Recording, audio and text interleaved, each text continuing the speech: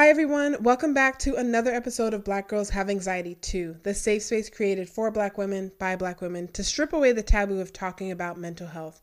You'll hear from mental health professionals and advocates as well as Black women sharing their experiences as we break down the complexities, explore ways to heal, and support each other. My name is Ashley, I'm your host. Whether you're a seasoned regular or this is your first time tuning in, thank you so much for your support.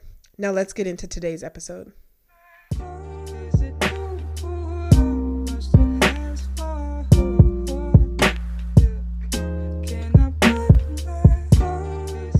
Everyone, it's Ashley, and this is the Black Girls Have Anxiety podcast. Welcome back to another episode. As always, I'm excited to get into this episode. I just really I love all the guests that come on this episode, and this particular topic that we're going to talk about today is one that I've been wanting to talk about for a really long time, and so the internet, Instagram algorithm worked its magic, and I found the right person to talk about it. I found the right person with great energy. Today on the podcast, we have Piera Brown. So welcome to the pod. Yay! Thank you for having me. Yes, thank you for, getting together on a Sunday to do this. So I appreciate that. Lazy Sunday. What better time to just talk and, enjoy ourselves. Exactly. Me and Pierre basically like best friends now. We've been trying to work through technical difficulties for like 30 minutes. Yeah, it's still a little questionable. If you hear a little clicky click, I'm sorry. Yeah. So no, she's been really great, really patient, working through that. But I'm excited because Piera is an art therapist. So let me give you a little background on her. She graduated in 2016 from the School of Art Institute in Chicago. She's been practicing as an art therapist for 6 years and currently works in a behavioral health hospital. So art therapy and like the creative therapy is something that I've been super interested in, but I'm going to be completely honest with you. It's been really tough finding a Black woman that also wants to come on the podcast to talk about art therapy. So I'm really happy that like the stars aligned and this is happening. But before we get into the meat of the episode, we got to get to know a little bit more about you. If you are new to the podcast, well, welcome to the club. If you are here all the time, you already know that this particular section, I've been trying to find a new name for it for a really long time. So I've called it icebreakers. I've called it like rapid fire questions. I hate both of those titles. I finally came up with a new title for this segment. Okay. And I need like a little clapping thing, but I still don't have that yet. But this segment has officially been renamed Fast and Curious. Oh, I like that. Thank you. I like that. It only took me like 2 years to make it out. The best stuff takes time. It takes time, right? So Fast and Curious is our 3-minute segment where basically I ask our guests, I ask Pierre a bunch of questions. She gives me, if it's a quick answer, that's fine. First thing that comes to your mind, or if there's a little story behind it you want to share, feel free. Oh man, I'm nervous. Okay. Don't be nervous. It's okay. It's a safe space. I'm still nervous. It's just 3 minutes. It'll be over before it begins. All right, hold on. Take a little sip and let me know when you're ready. My little sip. Okay. Let's go. All right. How do you like spending rainy days? Watching a movie. Ooh, what kind of movie? Horror or sci-fi. Horror, sci-fi. The combo's great. Okay. What's the last horror movie that you watched?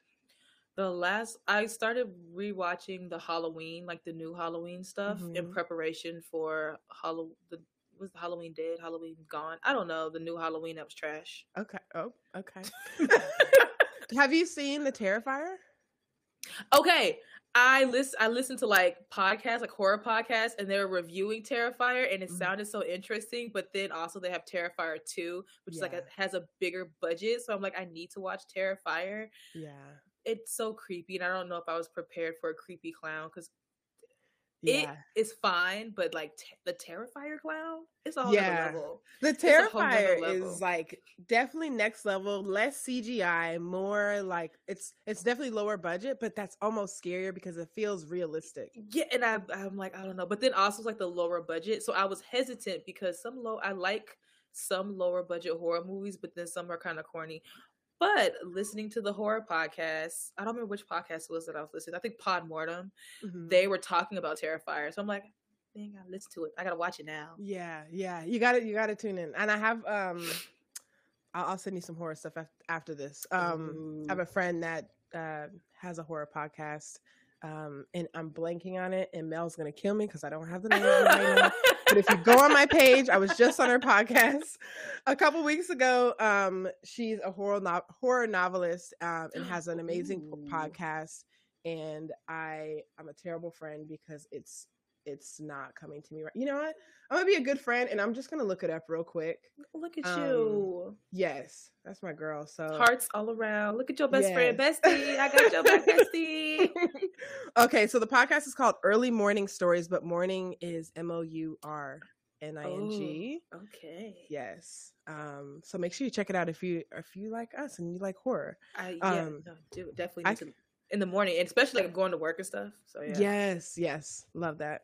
Okay, because I could talk about horror all day, but let's get to the next question. What emoji do you use the most? Let me go. You could look at your phone. Yeah, I feel like let me go look. Hold on. Let's see what emoji pops up. Okay, we have the cry face. So the first one is a brown heart. And then it's a cry face, and then it's the hand claps. I give a lot of hand claps. Okay. Well, and then nice. The face smash one. Yeah. My top ones. The oh my God face one. I love that. What's your favorite thing to cook?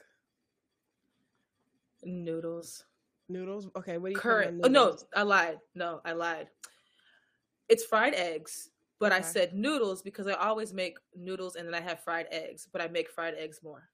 Okay. What are you putting on the fried eggs? Hot sauce, like seasoning? Oh, I season my fried eggs. So we got the salt, pepper, onion powder, garlic powder, and then I'll put some red pepper flakes, and then I have this rice seasoning with like seaweed and some other stuff that's really good on it. And then the country girl in me is about to say ketchup, and everyone's gonna be like, "Ew, that's gross," but ketchup is so good. Yeah, ketchup is really good.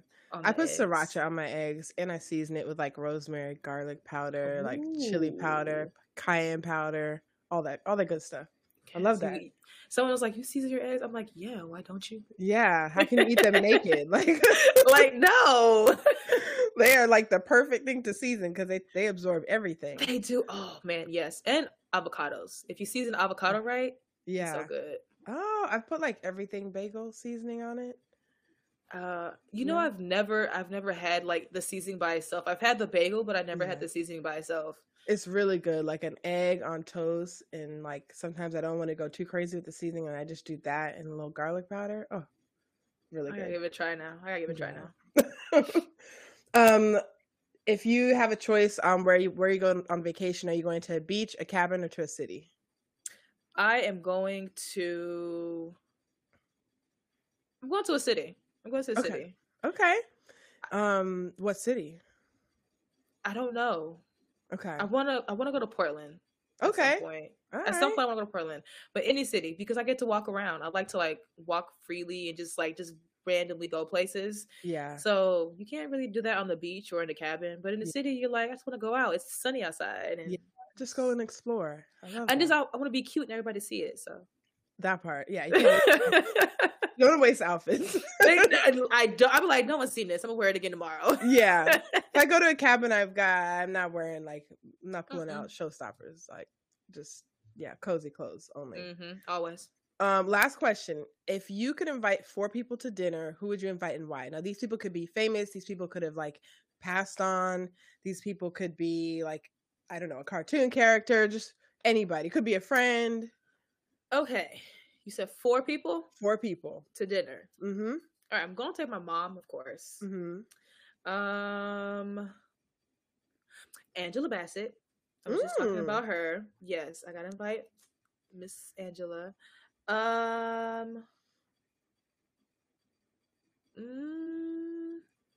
my God, I need 2 more. I don't know. Yeah. Anybody. Oh. I would say, what's her name? I don't know. No? This is hard. Any like movies that come to mind, or any like books that come to mind? Any old friends you're like, oh, you know?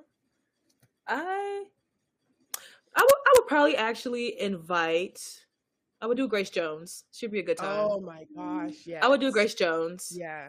One, because my cat's name is Grace Jones, but then also I feel like she'd be like just a hoot. Yeah. So yes, and then I need one more to dinner. Ooh. Oh, I don't know. You got somebody. I know you got somebody. I mean, you pulled out like your mom, Angela Bassett, Grace Jones. Like we got a great table right now, but we got one. Miss Tina Knowles. Okay, Miss Tina Knowles. I will invite Miss Tina Knowles. I love that. I feel like it'd be like, it's like just around women of like with wisdom, but in different like areas and stuff. Yeah, different perspectives. Like the outfits would be too. Like exactly. Yeah. Oh, yes. That's such a good list. Thank you. That's why it was so hard, because I'm like, oh my God, who do I want? And I didn't intend on it being all women, but it just worked out. Yeah, no complaints. That's fine. Thank you so much for playing the first official round of Fast and Curious. I feel good about that. Yeah. It wasn't as bad as I thought. No, it's not too bad, right? So Pierre, we're gonna hop into our Mind Games question segment. So our Mind Game segment is basically where I read a definition of a mental illness or mental disorder to the audience, or just ask a question about mental health and give them little hints and give them a little description. And then we come back to it at the end of the episode and give the answer. Got it. Chances are, like most mental health professionals on this show know exactly what it is, so you can't blurt it out. Don't give them any hints. I don't know if I will. I have not read the DSM in a long time. And I heard that DSM-5 is different than the last one. So. It is. I'm like, I haven't. And I don't diagnose people, so I'm just like, oh, wait, maybe I might not know. That's okay. That's okay. So today, for the Mind Games question, I'm going to ask you guys, everybody listening, to name the 5 specific anxiety disorders.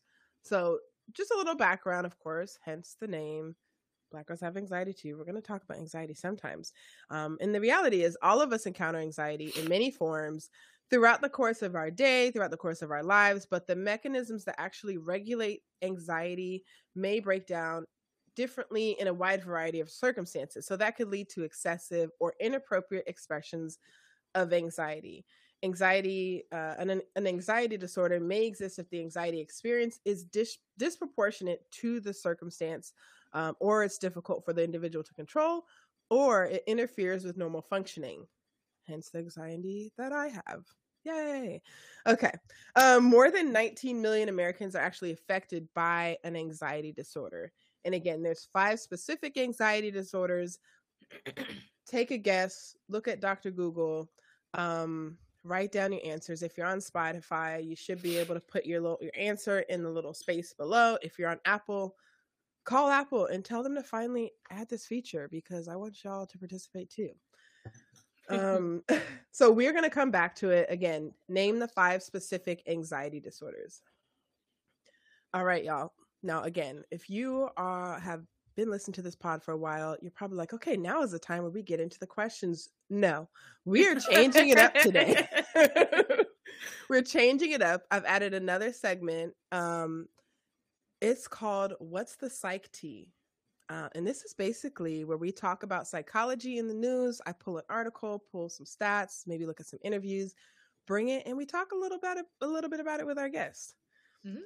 You ready, okay. Piera? I'm ready. This is nice. So, I mean, you're in a lot of the firsts right now. I mean, first Fast and Curious, first What's the Psych Tea? So congratulations. Welcome to the family. I feel a little special. I feel real special. So today on What's the Psych Tea, I pulled an article from Psychology Today called Coping with Abandonment and the Fear of Abandonment. The article was written by Daniel S. Lobel, PhD. So this article talks a lot about how individuals who feel abandoned sometimes can express their pain as anger, such as lashing out or accusations or punishment, and sometimes the way that they're communicating may not articulate the fact that they're communicating from a space of feeling abandoned or a fear of feeling abandoned, but sometimes it ends up pushing the people that love them most away. So the article had a really interesting like back and forth dialogue. So I'm going to read that out to you. I should have sent this to you so we could go back and forth and act it out, but it's too late. It's okay. Noted. So the dialogue is basically between two friends. One's name is Mira, the other's name is Bree. So Mira says, "You weren't there for me when I needed to." And Bree asks, "When was that?" Mira says, "Forget it." Bree says, "I don't know what you're talking about." Mira says, this is a part of the problem." And Bree replies, "I want to know if I hurt you or if I could be a better friend." And Mira says, you should have thought about that before. I wish I never met you." Whew. So if you're listening and maybe you've had this conversation with a friend, a family member, and you might be Mira or you might be Bree in this situation. But in this particular situation, Mira is expressing her anger that Bree is not available to her at some vulnerable moment. And she's kind of punishing Bree for not being there. And Mira's probably going to get the opposite of what she wants. But Pierre, I want to hear kind of like your thoughts on this interaction going back and forth. Like, have you ever had this experience before? I have seen this a lot with my adolescents that I work with. And it's just kind of like, "I needed you," type of thing. And it's just like, what are you talking about? And then they like shut it off and they don't want to continue the conversation. But it's just like, if you want someone to be there for you and you're getting upset about it, they have to know that, they need to be there. You have to speak up about that. Like, I know it's hard, but sometimes you just find any situation because you're afraid of like the response. Yeah. And we definitely like have a conversation. Like when Patience comes, like, "Yeah, she just wasn't there and asked me and she just ignored me." I'm like, "Well, did you tell her what was wrong?" "No." "Well, how is she supposed to know?" "I don't know." I don't know. And there's where the issue lies. I don't know how she's supposed to know. She's supposed to read my mind. I don't know. Yeah. And so it's just like, if you want the support from somebody, yeah, it's like, it's a vulnerable feeling. But if you want to like have support from somebody, then reach out to them. Let them know you need that. Let them know you're struggling. But then like also like, it's just like, you can't be mad at your friend if they didn't know.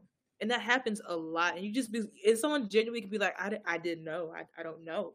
Yeah. Like, you seemed fine. I thought you were just a regular day. And meanwhile, they're like punching air in the background. Yeah. But there's some people also like not manipulate, but like shape the situation so that it's an excuse for them to get out of that like relationship, whether it's a friendship or stuff like that. So people intentionally do it and be like, "Yeah, she wasn't there. She wasn't a good friend. So I couldn't be her friend anymore." Like creating an excuse, creating an out. I have been in relationships where people do create like situations, like problems between us and to create an out because they're going through something, but they don't know how to communicate it. So they create things against me. And I'm like, "Ooh, I'm confused. Like, what's happening?" Yeah. And it's just like, if you are going through something, then just say that. You don't have to push me away and make me mad at you so that you can deal with whatever you're dealing with, or you're afraid to come to me. Yeah. I definitely have that happen to me. Oh, that's interesting. And it also reminds me, I know we were talking a little bit about Love is Blind before we actually hopped into the episode, but it reminds me about, and now I'm forgetting, Zainab. If anybody's watching season 3 of Love is Blind, y'all know that I love reality dating shows, like particularly ones that are just like, are focused on like a new aspect of dating, like Love is Blind, 90 Day Fiance, Married at First Sight, all of those things. So latest season of Love is Blind just wrapped up. I've binged the whole thing. And there's two characters. There's Zainab and Cole. And the whole season, I mean, they've had some like very unhealthy interactions, would you say? Yeah. Wait, which one? Okay, which one is Cole? So Cole is the white guy with like brown hair, blue eyes, and he's kind of like, he's painted as that's like kind of scruffy. Yeah, a little scruffy looking. Yeah. Oh, yeah. Yes. Interesting interaction between both of them. Yeah. So spoiler alert, if you haven't listened to this particular episode, just hit +15 and just skip this piece. But Zainab, the whole season has really, I don't want to say she's painted him as a villain, but she's really put a lot of blame on Cole that he's like lowered her self-esteem and really like hasn't treated her well and has been very disrespectful. Body shamed her. Body shamed her. A lot of things, which he told the girl that he proposed to that she was a 9 and that the girl that was more quote unquote attractive than her was a 10, which is not something that you should be doing at all. Like very problematic. Not for the show that's called Love is Blind. Like you cannot renege on the show where you're supposed to emotionally connect with someone and be like, oh man, I should have chose her. You don't know, you don't see her. You're on the wrong show. You should have went to Love Island. You filled out the wrong application. Yes. So at the end of the show though, on the reunion, Zainab I'm not even going to talk about the reunion. I'm going to talk about the wedding. Okay. All right. So, okay. Again, spoiler alert, they get up there. The guy says, okay, Zainab, do you take him to be your husband for life? Blah, blah, blah. And she goes, no. But sis doesn't stop there. She reads him for 8 to 12 weeks of filth or however long they were together. And she made this man feel this big, like 3 inches tall. I mean, she basically was like, you're disrespectful. You have like basically made me hate myself in this past 8 weeks. And this man's jaw is like on the floor. Like, what's happening? His whole family there is minus his parents. Her whole family is there. She reads him for filth. I mean, she could have told him this after, but then she walks out, and as she's walking out, all her friends are like cheering. Like, yes, girl, you stood up for yourself. Like everybody kind of knew it was happening. Oh, and then she had the audacity, like, I think it was ghetto, but my friends applauded. I was like, "How was that ghetto?" Yeah, what is what does that mean? Like, I was like, "What?" I think it was ghetto. My friends applauded. What? Yeah, well, that's a whole nother episode. So it reminded me, like reading this article reminded me a little bit of that situation where she kind of felt the whole season. I felt like she just kept bringing him close and pushing him away, and then not really being clear about why she was pushing him away. Yeah, you know. But then we get to the reunion, and you know she goes in at him a little bit more, and she's like chest up, like kind of proud of like what she's done. Yes, and everyone's like has her back because of the narrative, and then the tangerine. The tangerine is what got her. The tangerine incident. Yeah. I was waiting when they showed the clip. I didn't think they were going to show it. Waiting. I didn't either. I was just like, oh man, we're missed out. Then they were like, tangerine incident. And I was like waiting. I was like, oh, I see the tangerines. Yeah, here we go. I was prepared. Like popcorn moment. Like, ooh. I was like, yeah, it's going to go down. Like, ooh, the long little snip. But I can't wait. And I'm sitting there waiting. And he didn't. The way she described it was not how it went. It was not what happened. Yeah. Was not. And he was like, when she was like, yeah, I haven't ate anything. We had a banana. He was so concerned. Like, oh, yes, a banana? Anything? That's it? He was so concerned. And then he was playfully trying to fit in your wedding dress. Because as all women say when they're getting, when they're getting married, gosh, I gotta lose weight. I gotta fit into my dress. I have to make sure I can fit because I got fitted at this point, so I have to maintain this because I don't want to get it tailored. Yeah, it was just not what she described. I was expecting so much more. Me too. And it went off, and I was like. And then I felt bad for him because it was I felt like it was a very sweet, he kept trying to make these like sweet interactions happen. The scene after like they finally met each other and then they were in the shower and he like made a little heart in the shower and he goes, hey, it's Cole and Zainab forever. And it was like, oh, that's kind of cute. Yeah. Like, and she's just like glaring at him. Yeah. She's like, you child. Like, she just treated him like. And he like kisses the thing. I'm like, that was like really cute and like very playful. And she was not. She's like, we didn't cuddle. Yeah, I'm just like, it was just all very confusing, and I wasn't really sure like what or who to believe. And I was just like, something is. I don't know what it is. Like, he's definitely done some stuff that is not great, but she's no angel either. Like, she hasn't been nice to him at all. Yeah. It's kind of like she's just like toying back and forth with him. Yes.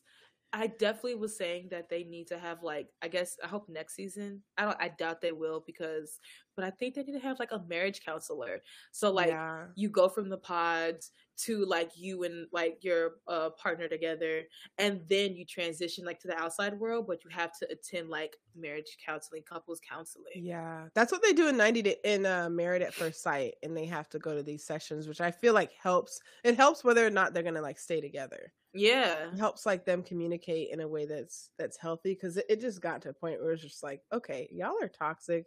It's 2 days before the wedding, and y'all are Every getting single person on the like, they have issues. Like they have like some personal issue that they're hoping will be fixed by someone who loves them unconditionally. Yes, that's the thing, that they're looking for the band-aid, and that band-aid for them is marriage, and like, oh, marriage is just going to be the like duct tape that fixes my whole life to compliment me and support me no matter what, and this, and I'm just like, no, that's but if they add a marriage couple counseling or something, I feel like that would like take it up a notch. I agree. I feel like they have to change after this season, because I feel like this wasn't the best season. It was not. I kind of count on Love is Blind to be my like slightly toxic, lower level of toxic show. Like I'm really looking for honest interactions and like not for producer or super produced moments. Like I know it's cameras.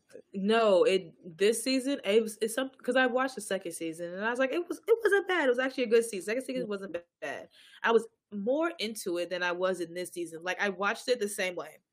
Oh, I gotta fold laundry, or I gotta, do some cleaning. Let's have it on the background. Second season, I was still like, I would freeze, I would watch. This season, I just was still doing things and like, oh, I missed something important. Let me I rewound it and restarted about 3 times because it was just so very just mediocre. Yeah, I was kind of hoping they were gonna add more couples, because I really feel like, I don't know, they missed the mark this year. It was just like they got another version of Shake from last season, who was very rude and very focused on like her weight and how she looked, and like, oh, I usually date this type of person and you're not her, but my family wants me to date people like you, so I'm gonna do it because that's what I'm supposed to do. Like, no. Anyways, okay, let's get back to this. Oh, I definitely forgot that we were talking about art therapy and mental health and anxiety and stuff. Distraction. So with this particular article, I know that's where we kind of started. It talks, like we said, about fear of abandonment and for people that deal with abandonment. And it had a couple different tools that people with this particular fear can use. So contextualization. I promise I can read, y'all. Contextualization. And that's when someone being temporarily unavailable. It's describing when someone being temporarily unavailable is not the same as abandonment. So when feeling abandoned, going back to the dialogue that we were talking about earlier, Mira can ask herself about the context of her feelings, recognizing that Bree was available the next day and might have been more available if she knew that Mira was hurting, can diminish the pain of feeling abandoned. And I feel like that goes into like actually communicating and not assuming this picture, kind of like Zeneb creating a story in your head. Like you're creating like you're having a conversation with that person in your head, and you've already created the answers for them versus having that conversation out loud. Yeah. And it might go in a different direction. Exactly. And the other thing, other tool, which I thought was a bit blunt, but then I thought about it a little bit longer. I was like, okay, the other tool is talking about is just learning to be happy alone. And I feel like that's really easy to say to somebody that's feeling abandonment or has abandonment issues. But it talked about the long-term relief from experiencing feelings of abandonment can be obtained by improving your relationship with yourself so that you can induce feelings of security and satisfaction without the need of another person. And I guess that's not to say like you can't be lonely, but I think the secure thing is important, and like being secure by yourself. So that incessant need for somebody else is not as strong. I was did a workshop yesterday, and someone had mentioned being alone but not lonely. I think it's that that kind of idea, but that's kind of like an end goal. Like when you're in therapy for abandonment issues, I feel like that's the like one of the end goals is to be comfortable being alone, but understanding that you're alone, but you're not lonely. Yes. I feel like introverts, or is it being lonely but you're not alone? I think it's being alone but not being lonely. I have a friend I think I can't just remember. happy to be alone. Yeah, and she's like, I'm not lonely. Yeah, like, I can just be by that's myself. What it is. Yeah. But I feel like it takes a lot. Yeah, that's the end goal for sure.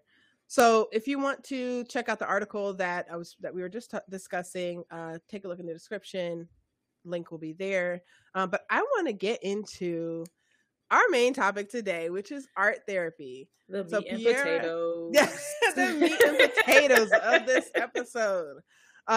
So like I said earlier, Pierre is an art therapist, and I want to know, like, how did you stumble upon art therapy? Was it something that you knew you wanted to do, or are you an artist who's like, oh, I can also help people? Like, how did you end up as art therapist? A great question. It's a great story behind it. Oh, I'm excited. All right, so I've always been like a little creative, not a little, but I've always been a creative person.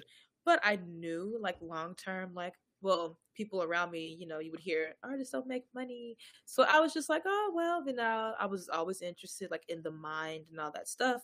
So I ended up going to undergrad, and my goal was to do a double major in psychology and education because I like working with kids. Mm-hmm. So I wanted to be a school teacher, but I was like, psychology seems like it makes sense. Like, as a teacher, you should have a little background on like therapeutic like things and kind of like how individuals are raised, how they work their mind. But the program was really intense, so I had to choose, and I chose psychology. So I'm gone through like my first year, second year, and I was about to start I was ending my third year. Mm-hmm. I believe. And I needed just an extra elective. And I was like, I really liked ceramics because I had took it in high school.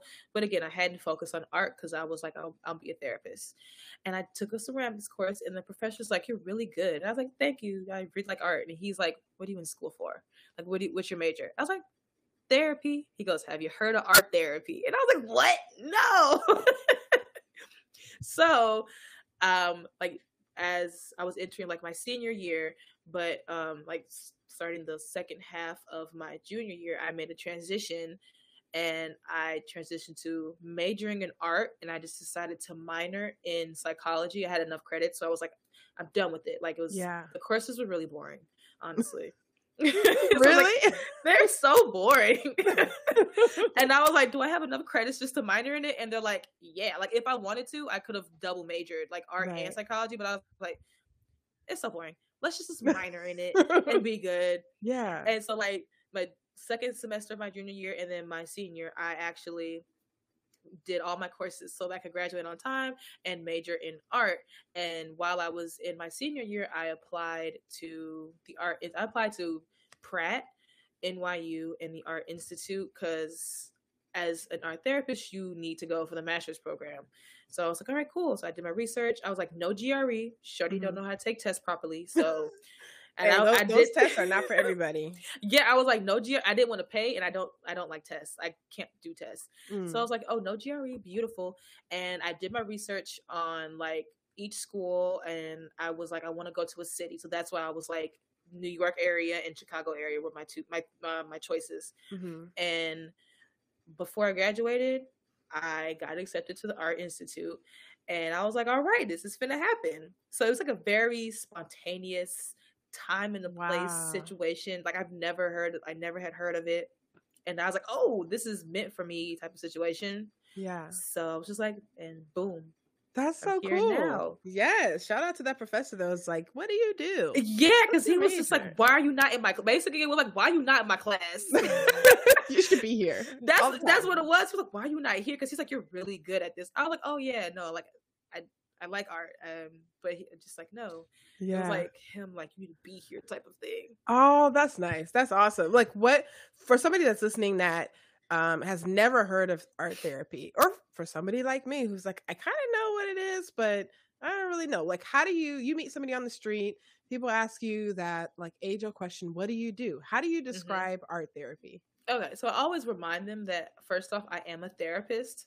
So it's because that always within like the mental health world, like working in a hospital and stuff, they don't see any expressive therapists like a yoga, music, art therapist, like record. They don't see us as therapists. They just see us as the people who bring all the fun and crafts and activities. So I always preface that I am a therapist first. I just use the art making process, art material as my tools, in addition to having kind of face-to-face conversations. So if someone has a hard time with just initiating conversation, we're going to break the ice with art, like automatically breaking the ice with art. Using art in different like creative mediums is a great way to build immediate rapport with someone, to build that trust that you need to have. Because I know for some people that idea of, I don't know this person and I have to immediately talk to them, it's hard. But when you're like going through art therapy or music therapy, there's like a nice, I'll paint a little picture, but I might not talk to you. But then as you're like painting or doing whatever the activities, you're getting more relaxed, you're getting more comfortable. I might throw one or two questions out there, and then you just start telling me your whole story.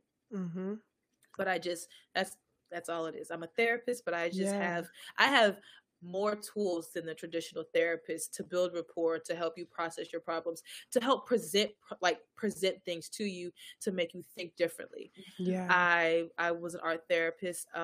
My first internship was at a school for children with autism, so I have experience using art as a teaching tool to help individuals like use to work using their communication devices. So I work with speech therapists, occupational therapists, and they're like, we need to work on these certain muscles. What can we do with that? I'm like, oh, perfect. Or, oh, you want them to use their iPad to communicate? I got you. So I use art as that, medium. I've worked at a traditional school in Chicago school system where the kids, they are like, oh, I love art therapy. I have somebody to talk to. Like, you teach us these things. I feel more confident.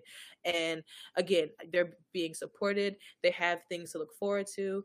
And then after I worked in the school, then I work at a behavioral hospital. So I did a little bit of everything, seeing how you can take art therapy in the different like spaces. Yeah, I love that. And I want to get a little bit more into like the different environments, obviously, that you just named that you've worked in previously, but what other environments or like facilities would somebody find an art therapist working in?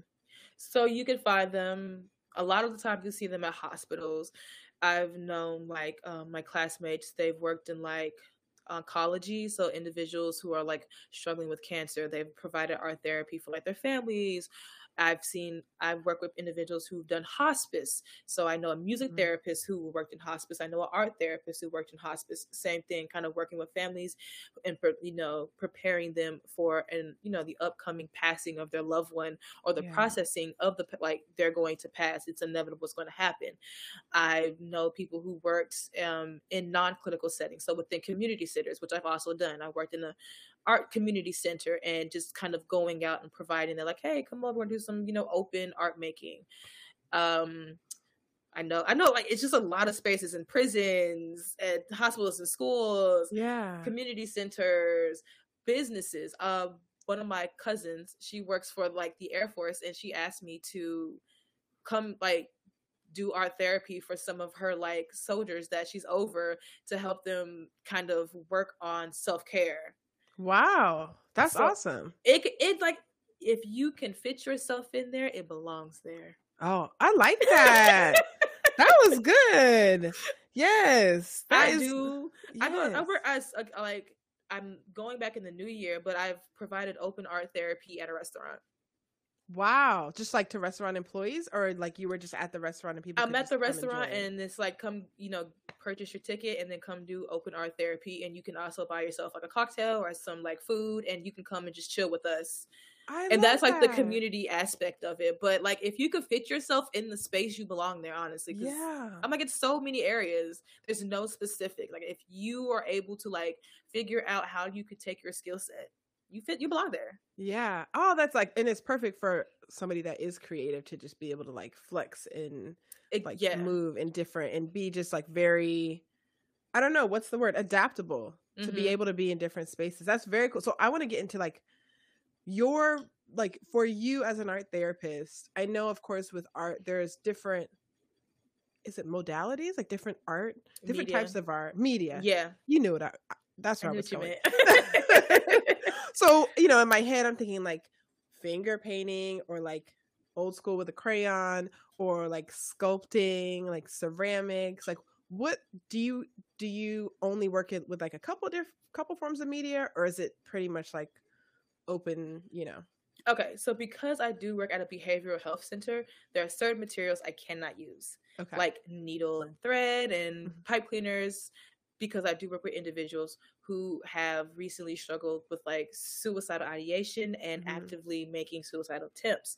So there are certain mediums that I cannot use. Mhm. So currently, I have like a milk crate, and in my milk crate, I'm just going to tell you what I have in my milk crate. I Mhm. got watercolor paints, I have oil pastels, I have color pencils, markers, crayons. I love to bring stencils. I bring origami, Mhm. and then I'll bring like I also have puzzles because some people aren't comfortable with like using like doing the art, like especially adults. They're like, oh, art's for kids. I'm like, well, I got word searches, mazes, Sudoku. Like, you know how to do Right. that.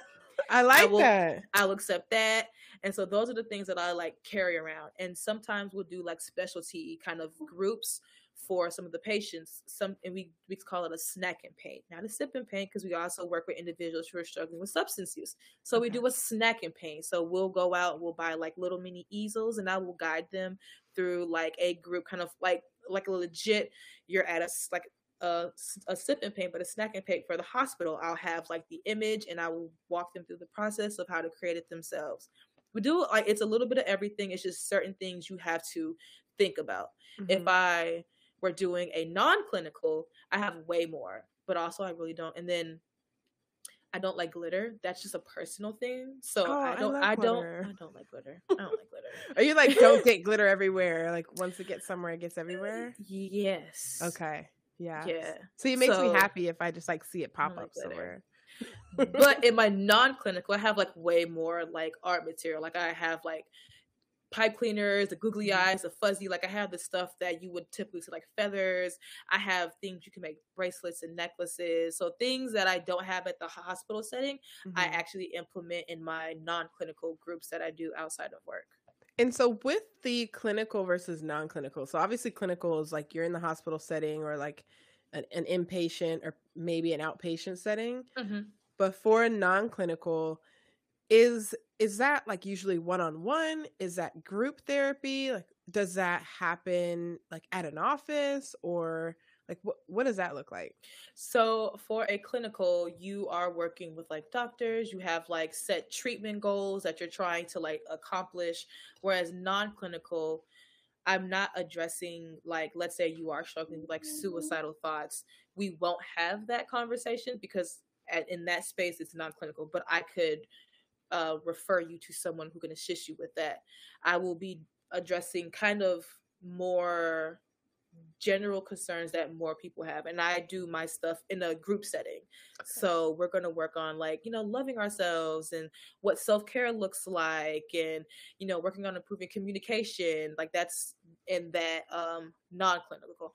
But for my clinical, we are addressing certain things. How do we work on our negative thoughts? What are some things that we can do instead of doing acting on these behaviors and stuff like that? For my little ones, because I am at the hospital I work with children as young as 5, and it goes up from there. So for my little ones, we're working on sharing behaviors. How do Mm. we ask for help, stuff like that? And it's just like, should we be punching someone because we didn't get the pencil? No, we Mm. should not. So that's like the difference. But overall, for clinical, there's a treatment team. There are specific goals that we are working towards. This is what we're focusing on. Whereas non-clinical, I have a little more free range. I'm just not pinpointing specific issues that the person might have, but I can refer them to someone specifically. Okay, thank you. That's a great breakdown. I want to go back to you mentioned like within the clinical setting, there is a treatment team, and so how do you fit into that wider treatment team? And who else is at the table? All right, so listen, we're technically supposed to be part of the treatment team, but again, they don't see expressive therapists as therapists. Mm. In majority of hospitals, I've come across a lot of like my peers who struggle with that we are seen as therapists. So sometimes they are part of a treatment team. So the school I worked at for children with autism, I was part of that. I went to kind of like the discussions where I talked to the music therapists, occupational therapists, like their teachers, the doctors who work with them. I was part of that team, and it was nice because you check in with the patient and you say, "Hey, I've noticed these changes, and did you change a medication, or is there like a situation at home?" It's like you're being in. They can come to you and say, "Hey, I want to work on this. Can we focus on this?" At the hospital I work at, technically, we don't go to those meetings, but because me and my department has developed a good rapport with like the nursing staff and the social workers, we have our own mini clinical team. Where if I notice like, hey, are you this patient's social worker? And it's like, yes. And like, I have a question, like this rose up in my group today. And it's like, oh, I didn't notice that. So that's like the one plus of my department and like our relationship with the space. Now, everyone above us, like administration, they might not include us, but we have created that for ourselves. And that's how it should be, because there are certain things that like and they're also assigned a therapist. So they have like their own therapist. There are some things that a therapist might miss that I might pick up on just because we have like a different rapport. Yeah. And when you say therapist, you're talking about somebody that may be doing like talk therapy, like CBT. Okay. Yes. So sometimes I'll like reach out to them and be like, hey, this person brought this up to me. Did you have you talked about it? It's like, no, she brought it up. What did she tell you? And I'm like, yeah, this is something you might want to look out or watch out for. Or, hey, during their admission, I read that during their intake, I read this, but I'm not sure. I'm picking up on these kind of signs. Is there like a history of psychosis? And they're like, we've been discussing that. Thank you for like, what you observed type thing. But I wish we were technically more involved in that process, but it's just the view of like expressive therapy. The thing that is like the most difficult part is, we're creatives, we're the fun ones, but we also are very serious, and we are educated in how to use the specific tools that we present to the patients. Right. Wow. And that's awesome that you are that you have been able to, in the space that you're in now, to be able to carve out and still be a part of that conversation, even if it's not the wider conversation. Yeah. That is very interesting that you guys can kind of get shut out to a certain degree. To a big degree. It's really crazy. We're always the last to know, like when changes are happening on the units, or it's just like, hey, we're changing the schedule, make it work. And it's like, what? Oh, wow. Yeah, like, what are you talking about? Like, oh, we gotta, okay. So that, especially like during like COVID, it's been a lot of changes, and it's just like, we're a very important, I consider us a very important part to like the flow of the hospital and kind of like stuff like that. So I'm just like, yeah. And that's one of the struggles of being like a creative therapist. Yeah. Can we talk a little bit more about, I know you've kind of said two different terms, like creative therapist, expressive art therapist, or expressive therapist. Yeah. What is that? And like, what are some of the other people that are in that? Oh, yeah. So expressive therapy is like an umbrella term. So when I started my job, they're like, oh, you're the expressive therapist. I'm like, I'm an art therapist, but it's an overarching umbrella of all the different modalities of therapy. So like I mentioned earlier, you have art therapy, music therapy, dance, recreational, you have yoga therapy. It's just a different creative form of therapy. And so I bounce between expressive therapists and creative therapists. But it's the expressive therapist is that overarching umbrella that kind of puts us under there. Okay. That's super interesting. And by the way, if you're listening and you are an expressive therapist and you do like dance or recreation, like hit me up. Ideally if you're a Black woman, because that's what I like to feature on here. No, but in all seriousness, hit me up. I'm always looking for people like you that are in these spaces that are, I feel like kind of niched within mental health, but still very much like want to spotlight you guys, because art therapy is something that's been very interesting to me. It's been something that I've wanted to try, and I was always curious, like, can I just like sign up for art therapy? Do I have to have like a recommendation to go to art therapy? Like, what does that look like? Well, referring back to you asking about like having a dance movement, I actually know someone. Her name is Christina Fontanelli. She went to school with me. We're both art therapists, but then she also did dance therapy. So I'll send you her information. Yes, please do. Yes. So she does both. She combines art therapy and dance. Okay. In hers. Perfect. So there's that. You're welcome. There's that. But so searching for an art therapist. It's becoming more popular, especially within the POC realm, the queer POC realm, all of that good stuff. So it's a little rare, but you can go to arttherapy.org, and then they have like an area where you can like locate art therapists like near you.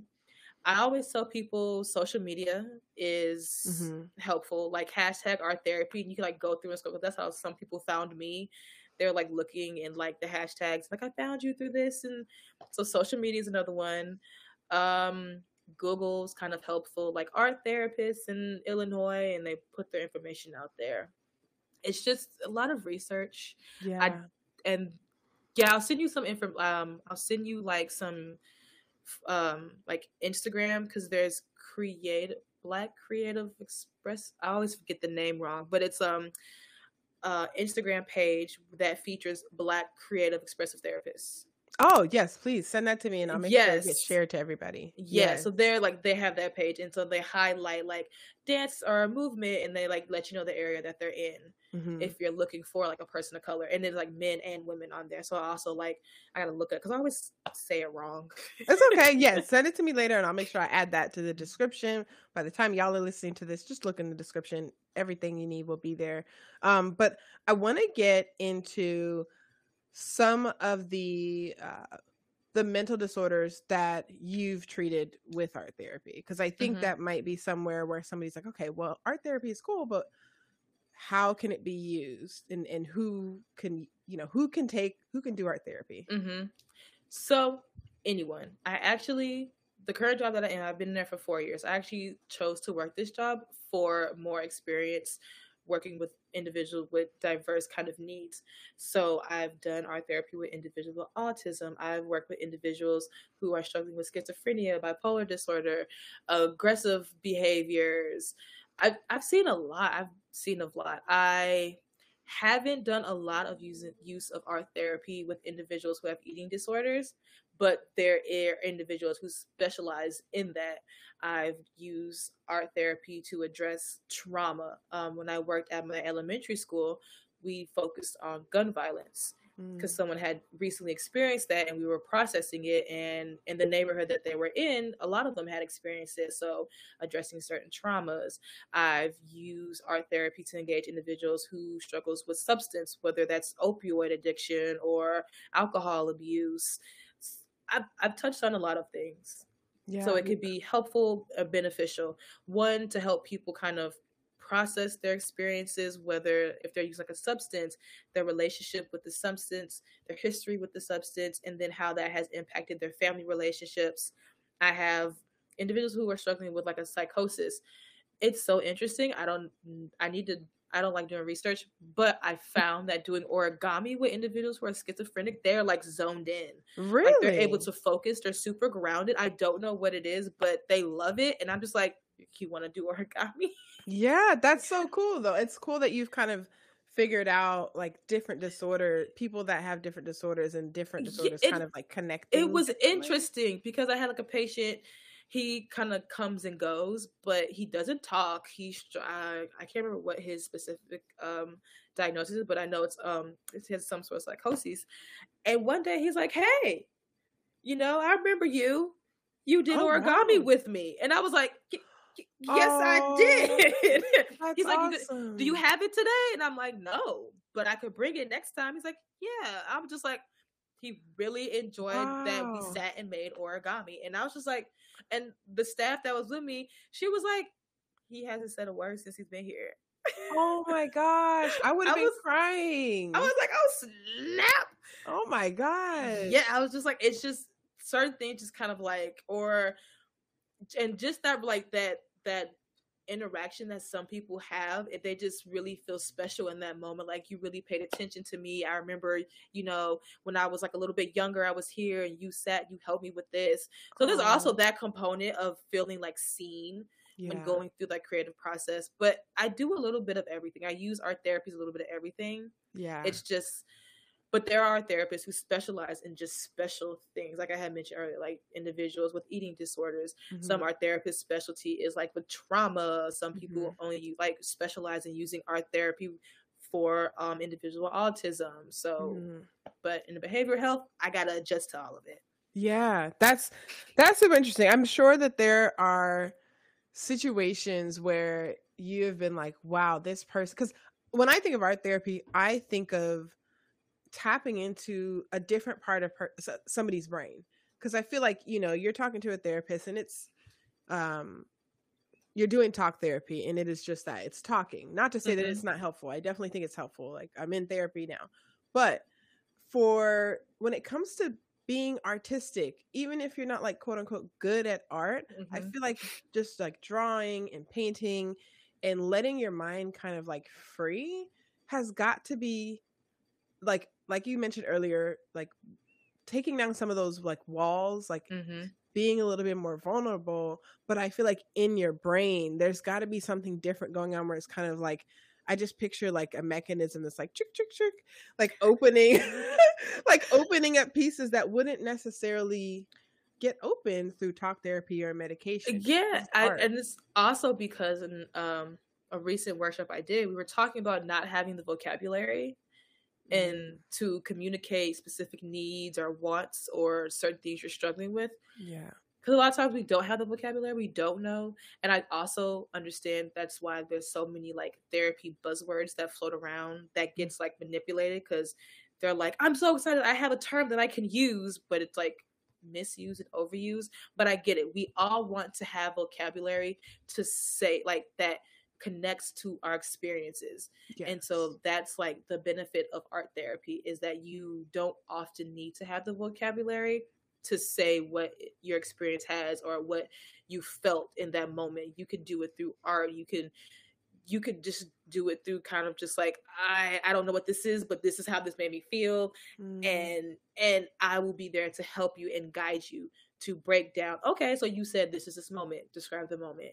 Now, in that moment, I need to know this, and I'll ask you certain questions to help you develop and expand that vocabulary.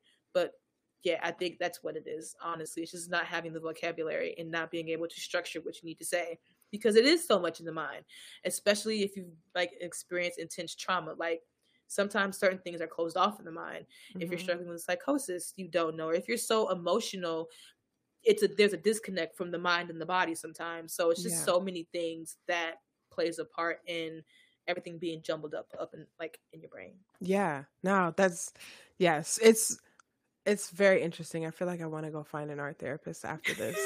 But I want to talk about, like, for somebody that may be listening and they're like, oh, this is super interesting. I'm curious, like, what does an art therapy session look like? And maybe you can talk a little bit about like if there's a major difference between clinical and non-clinical. I know we talked about the actual materials being used, but for somebody that's like, I don't know what to expect.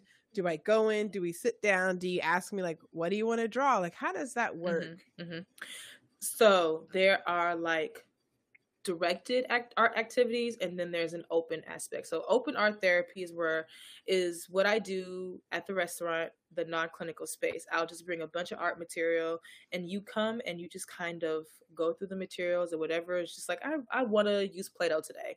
You can just use the Play-Doh for the open space, but it's just kind of going at your own pace. And whenever you're ready to engage with the art, here you go at that.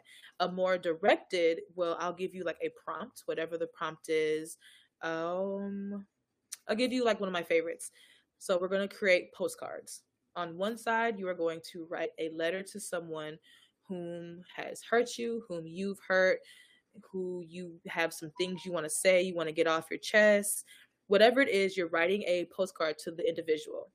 And so that's the writing component. And so that's generally one of like the hardest the more difficult activities that I have that I use in a clinical setting, because sometimes a lot of people are there because they've hurt people, or people have hurt them, have caused them so much trauma. So it's their opportunity to get whatever's on their chest off their chest.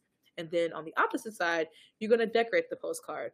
And so this is a way to kind of decrease all of like the stress that you went into writing, so you can, or it can reflect the same thing that you wrote on the opposite side. But that is like a more directed activity. Art therapy kind of is like for me, I use it more directed in the clinical setting because I have certain goals that I want to see, certain things that I'm like, okay, for this activity, I want to see how good are they at using it, like being independent and choosing their material, or are they just basing it off of their friends if I'm working like the adolescents and stuff, or I want to see how well they're able to kind of time manage. I'm going to like say, all right, we got time to do this. Let's focus on this, and let's see if you're able to focus. I want to see if they're able to stay in their space. So I always have a goal, something that I'm doing in the hospital setting, the clinical setting. I have a goal that I'm trying to accomplish, and I want to assess while they're making the art. Sometimes I also let them do open art, and I'm still observing certain goals. But in the open setting, sometimes I'm like, all right, we're going to focus on just how do we prepare ourselves for life. Yeah. I recently did a workshop where we made like little magazines, they're little zines, and it was like in preparation for winter. What are some things you need to feel prepared for the winter time? Yeah, so you can go both ways. You could be very open on your first session. It could just be very general. Just, hey, I just want to get to know you. But sometimes you just like, hey, I noticed that we had a conversation about your anger. Let's do an art activity about anger, and we'll have a conversation about it. Wow. It could hit a lot of spaces. So it just depends on like who you're working with, and kind of, it hits a lot of spaces. If somebody's listening to this and they're thinking they want to do art therapy, but they're maybe they're kind of on the edge. Like maybe they've never done any type of therapy before. Maybe they've ran the whole gamut of therapy. They've been on SSRIs. They've seen a psychologist. They've seen everybody, but they've never done an expressive type of therapy. Mm-hmm. Can you give me one or two sentences of what you would say to that person what you would say to that person that's somewhat starting to consider expressive art therapy? I would just say do it. I love that. Straight to the point. Do it. Just do it. Do it. Like, I mean, and I always tell people, because people are just like, I've tried a therapist. I didn't like them. I'm like, finding a therapist is like, driving a car. Like a specific style of therapy, like, is not the same as everybody else. Mm-hmm. I'm a little blunt with my patients a little bit, but that's if we have a good rapport build, okay? But I'm a little more blunt. For some people, they don't like the blunt therapist. Like, I have like patients who are just like, she's a little too honest for me. Yeah. But so you might not like their style of therapy, which happens. And so I'm like, I never say like you've tried one, you haven't tried them all, because they're all different. Right. Everybody brings their own little. They do. Yeah. Je ne sais quoi. Like, and people are like, I want to try therapy. I'm like, you might not like my style of therapy. Like, as art therapist, you might like another person's style of art therapy. And so, like, you might not like the blunted or the straightforward or like the looseness of how I do my art therapy groups. You might want something super structured and like, this is what I need. So I would say just try it, see what happens. And everyone's concern is like, it's so expensive. And I'm just like, there are also resources like OpenPath is a good one that it sets you up for like discounted. Like, so there are some therapists who offer their services for like $30 a session. Okay. And that was the other thing I wanted to get into is like, what does the cost look like? And then what are some resources that may help like mitigate that cost? Yeah, let me pull up my list, because I know OpenPath is one that provides like assistance if you're looking for a therapist. It just might take some time, but there are like resources. There's another one that I remembered. Hold on. And OpenPath is just like an online website that you can go to? Yeah.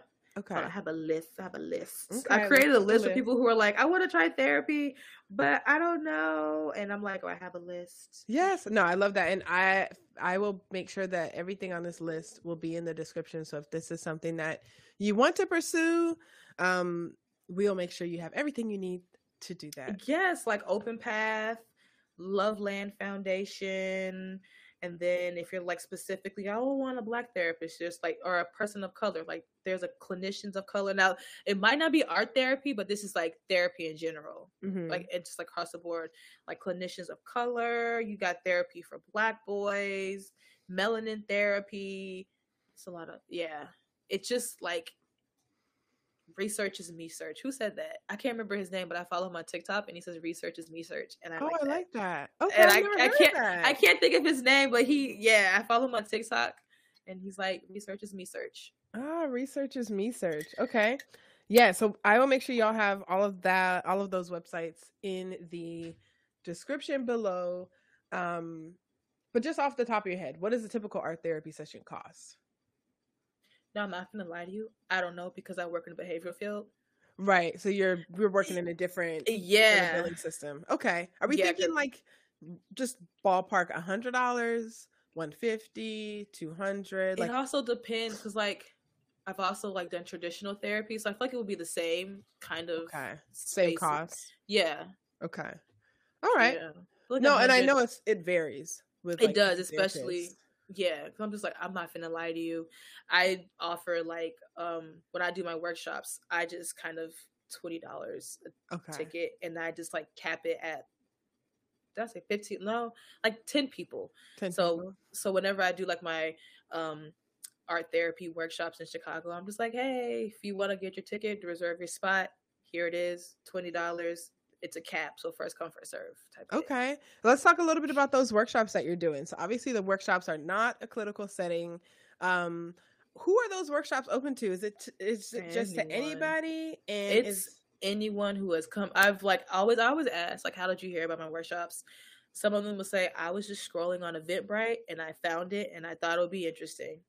Some people are like, I follow you on TikTok, I follow you on Instagram, I wanted to give it a try. Someone was like, my friend sent me your information or they sent me this event and I showed up. Anyone could come if you are interested in working on like, just you're on a mental health journey and you want to try something out. I think my workshops like are a great introduction to that if you're trying to explore art therapy. And I had mentioned, like I do a workshop. It's a restaurant called Pork Chop, and I would do it every other Thursday. I'm taking a pause for the holidays, but I'll be back in the new year with some adjustments. But I offer that like every other Thursday where people can come and just be in a space where you are supported by, and a licensed clinical professional, who was me, and you are there supported and you can ask questions, or if you're just like, I needed a break, I needed to relax, I'm like, this is that time to vibe out. I'm gonna check in on you, I'm gonna make sure you're good, I'm gonna see how your week was, we'll have small conversations, but it's not too strenuous. I have like a goal for like once a month to provide a very like more structured art therapy group. So for like, I did like an art therapy picnic where we were focusing on mindfulness outside and using and being in nature and stuff like that. I did a self-love workshop for Valentine's Day in February. So those are like my once a month, are like the structured stuff where you're going to come and it's going to get deep. I recently did in Waukegan, I work with this plant shop, and it's Hispanic-owned plant shop, but it's like a very community. She's focused on like mental health, bringing the community together. And I did 2 workshops. One of the workshops was creating taking like a terracotta, but doing like collaging on it. And it's like a self-care like pot. And so we focused on like things that you need to feel like supported by from other people, but also yourself. And then we did an activity where it was Halloween. So for spooky season, we did like inner, outer self, but like with masks. And we focused on that. So those are like my more directed and like really like you're going to get into some things. Like the emotions will be flowing. Yeah. Type of things. I love that. And you are based you're based in Chicago? Yes. Okay, cool. All right, so if you're in the Chicago area or near Chicago, like hit up one of these workshop sessions. I wish I could go. Like if I'm ever out that way, I will definitely let you know. Okay, so I've like been it's kind of hard because I need to find a good platform. But when COVID happened, I did virtual stuff, and I want to do more virtual stuff for like my people out of Chicago. But then the problem is I also have some international people, so I haven't figured all that out. The logistics of all of that as well, because I've had people who are like in London, like, I need to come to your groups, and I'm like, they're like, you need to do a virtual, and I'm like, oh, okay. Well, I can help you with that if you need help, and I'm happy to like if we want to do like a Black Girls Have Anxiety 2 workshop. I mean, I'm down with that. Like, we can do stuff. I just need to know a platform, because before I was using like the Google thing, and so that was a good one, but that one was like more open. But this will be like the same kind of setup as I do my in person. You get your ticket. You know, I know the count, who's going to show up. I will send you the link. I have the idea down. It's just the logistics. Okay, part. I got you. My whole like 9 to 5 is logistics. So we'll talk after this. We'll get connected after this. Yeah, that's like where my like the little butterflies in my head are like, oh, that sounds fun. Yeah, that would be great. So we'll definitely talk about that after this. I would love to help you, and I would love to like connect my audience to you in that way, so we can actually like. And I also want to meet some of the people that listen. So that would be a nice opportunity. Oh, that would be nice. You know. So I want to ask you, I just have one more question, and I have a couple more questions, but one in particular, I can keep talking to you for like, we can keep going, but I don't want to take up your whole day. But I really want to know, like, is there a specific moment, as an art therapist that you remember that really like touched your heart, that was, I don't want to say validating, but that really made you feel like this is where I'm supposed to be? I do. Okay. So it's actually the beginning of like when I first started like actively, like after I graduated and stuff. So I had completed my internship. I did an internship for I think like 6 months at an elementary school. And they're like, Miss P, where are you going? I was like, oh, I gotta go. You know, my internship is done. I was doing art therapy there. They loved it. Like, can you come back next year? I was like, you know, if your, you know, principal hires me on board, I'll come back. So I was like doing exchanges, like, all right. She's like, I'll let you know if it's in the budget. We'll see. Da da da da. Okay. I get like a call, I think a month before school started. So like in July, she's like, hey, we want to hire you back on. And I'm like, oh, yay, wonderful, great. And so like I get there, you know, for like my meeting, all that stuff. She goes, yeah, the kids wrote letters to have you come back. She said they really liked that you were here doing art therapy. They're like, we want Miss P back. We want art therapy. Like, we want Miss P back. And I was like, she's like, I honestly brought you back because the kids continue to write letters. Like they all, like they were petitioning for you. They were petitioning for me to come back and do art therapy. Oh, that's powerful. So I was that's like, a huge I'm kind of good at my job, even though like I said, I just graduated. Yeah, but like, kids don't lie. Kids will either write a letter to bring you back or write a letter to be like, don't ever let Miss P come back. They're like, Miss P, you're back. And they used to be so mad because the school I worked at was under service. I went from being like the art therapist to like doing every other job, and they would be so mad. They're like, it's art therapy today, Miss P, where are you at? And I was like, I gotta go do this classroom management. And like, no, like, you're my art therapist. I need art therapy. I got things to tell you. Oh, they were ready to spill. Like the kid, yes, they're like, yes. So by that time they knew, like, we know why Miss P is here. Miss P is here for me to be able to work stuff out. So they understood. They understood that I come, like, we broke it down what art therapy is. We break it down why we make art, how we use art, and the time where we're making the art, we can have conversations. And they took advantage of that time. And I was just like, oh, I like my job. Gosh. Oh my gosh. That's an awesome story. I feel like that's like a movie. That's yeah, so it was cute. So cute. And then because I got so stressed out and I wasn't doing art therapy, I had to change jobs, and I miss my babies every day. Oh my gosh, that's too bad that they weren't able to like let you just do your thing while you were there, especially because the kids need it. Because I feel like kids, that takes a lot for a child to be like, no, we need this because I know that I need this outlet. Yes, because I'm really big on like standing up for yourself and having like autonomy of your body and saying no and all these things. And so that's definitely like in my little like because I was given like certain kids to work with. Mhm. So in that space, that's definitely what we like focused on. Just like Yeah. speaking up and doing these things. And I was like, I'm so proud of them. Like they're role letter. Like I had like some little second graders up to like the 8th graders and 7th. Wow. Like I'm like, the babies even wrote letters for me. Oh, the little bad handwriting. Oh, that's so cute. That is awesome. I love that, and I want to give you your flowers now. Thank you. Because the work you're doing is awesome, and I hope that as time goes on, and as you know, expressive therapy, art therapy, all the dance therapy, all of those under that umbrella, as they become more popular, I hope that the clinical side really sees the value in what you guys do, and really starts to bring you guys into those like very much needed conversations. But I love what you're doing. I can see that you're passionate, and that always excites me. And I love seeing you know, Black women doing their thing in these spaces. I've been like, this year I've been really big and like hyping myself up because I'm just like, dang, am I doing good? So I've been like really hyping myself up. So if people don't like it, I kind of don't care because I'm like, I'm good. I'm damn good at my job. Yes. And if anybody's got any questions, they can go talk to the babies at the school because they know. Exactly, because they will come the back. They ain't seen me in a couple. I had like one. He's like, Miss P, I found you, and I was like, oh my gosh. That's so cute. Well, I want to get into the mind games answer. I know we talked about the mind games question earlier, so we're going to circle all the way back to the mind games answer. As a quick refresher, the mind games question is, what are the 5 specific anxiety disorders?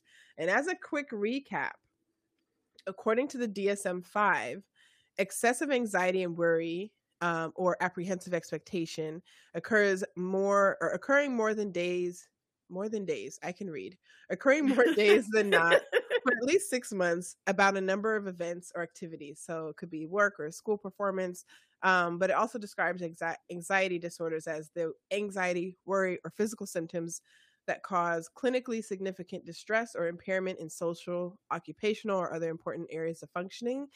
And the person finds it difficult to control the worry. The anxiety and worry are associated with 3 or more of the following 6 symptoms, with at least some symptoms present for more days than not for the past 6 months. So this description is very like wordy because it's coming from the DSM-5. And if you don't know what the DSM-5 is, it's basically like the psychology encyclopedia of every definition of every mental illness, mental disorder. There's some questionable ones in there. Yeah. Well, it changes. So DSM-5, when I took like a psychology class a while back, just for fun, and it was the DSM-4, and it was like the year that they had just released the DSM-5, but a lot of practitioners were still using the 4 because there were so many differences in the 5. Anyways, so some of the symptoms are restlessness, feeling like you're on edge, being easily fatigued, difficulty concentrating, having your mind go blank, irritability, muscle tension, or sleep disturbance, for example, difficulty falling asleep, staying asleep, or restless, unsatisfying sleep. So if you haven't put in your answers, if you're on Spotify and you haven't put in your answers, go ahead and throw your answers in there. If you don't know all 5, throw in the 1 or 2 that you might know. In the meantime, I am just going to give a little reminder. First, a little thank you to everybody that's listening. And also, if you could leave me a little rating, doesn't matter where you're listening, I would really appreciate it. It actually helps a lot. Also, if you could just share it with people that you think may need it, I appreciate it. So, and I also appreciate the fact that you've listened this far, because I know this has been a long episode, but hopefully you've been having fun like we've been having fun. It's a blast. It's been great. So the 5 specific anxiety disorders are generalized anxiety disorder, which is one we always talk about on this podcast, phobias. So that could be like arachnophobia, which is fear of spiders. I don't know what it's called when you have a fear of clowns, but it could be. There's so many phobias out there. There's many. Yes. There's a panic disorder, obsessive compulsive disorder, which not a lot of people realize falls under that anxiety disorder umbrella. And then there's post-traumatic stress disorder, So those are the 5 specific anxiety disorders. I'll put the link in the description if you want to nerd out on that information and read as much, all the stuff that I'm reading. It'll all be down there. But again, I want to thank you, Piera, for coming on the podcast. This has been a lot of fun. Me. Yes. I want, for anybody that's listening, is like, I love Piera. Like, I want to find out more about art therapy, or I want to bring you into my space to, maybe do some art therapy, or reach out, or just follow you and follow your journey. Where can they find you? On Instagram, it is PIERRAD dot, so like a little period, B, and that's on Instagram. And then on TikTok, it's PIERRADB. So Piera DB and then Piera D.B. Okay, got that. And we are going to make sure that we've got all your information in the description so people can stay connected with you.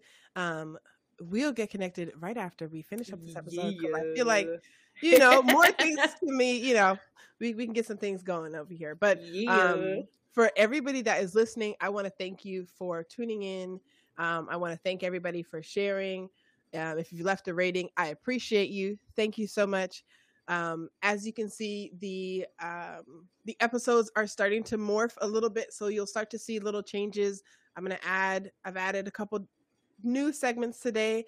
There may or may not be one more in the works, but I'm really trying to stuff as much goodness into this time that we have together as possible.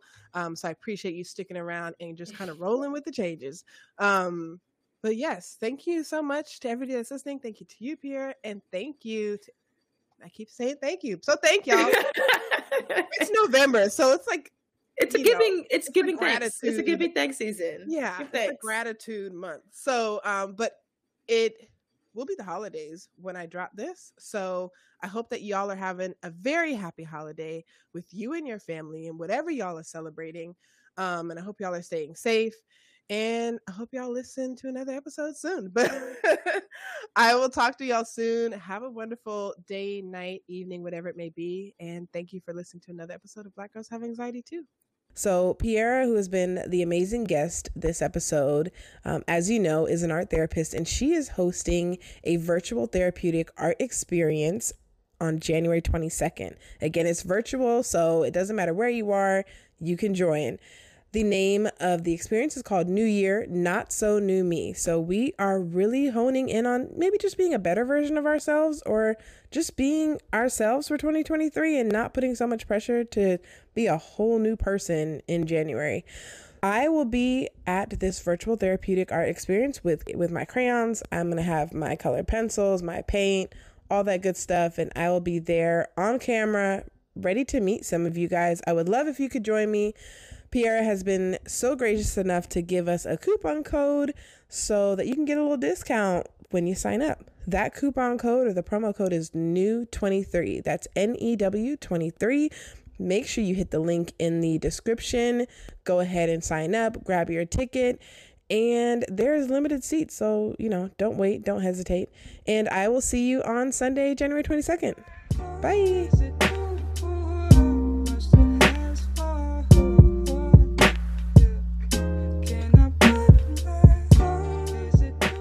Thank you so much for listening to another episode of Black Girls Have Anxiety Too. No matter where you are in the world, I really appreciate your support. See you again on the next episode, but until then, follow us on Instagram at Black Girls Have Anxiety Too, and on Twitter at Anxious Black Girls. That's Anxious BLK Girls. And remember, just because you're struggling doesn't mean you have to struggle in silence. The more we talk about it, the more we heal.